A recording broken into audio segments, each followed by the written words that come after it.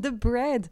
Miguel, we completely forgot the nicest part of your Catalan story. Because we asked you to come up with an example or a reference from Catalan culture that really sticks with you, that's really a part of you as a person. That comes up when you feel homesick.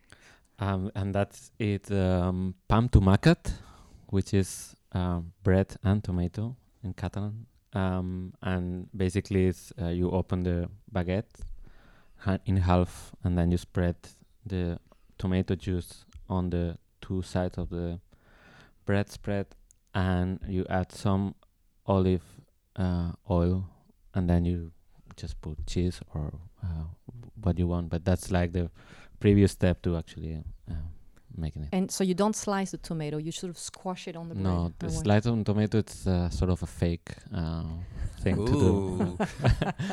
So right. That's what makes a Catalan, that you juice out the tomato on the bread. I think so, yeah. Good to know. Super nice.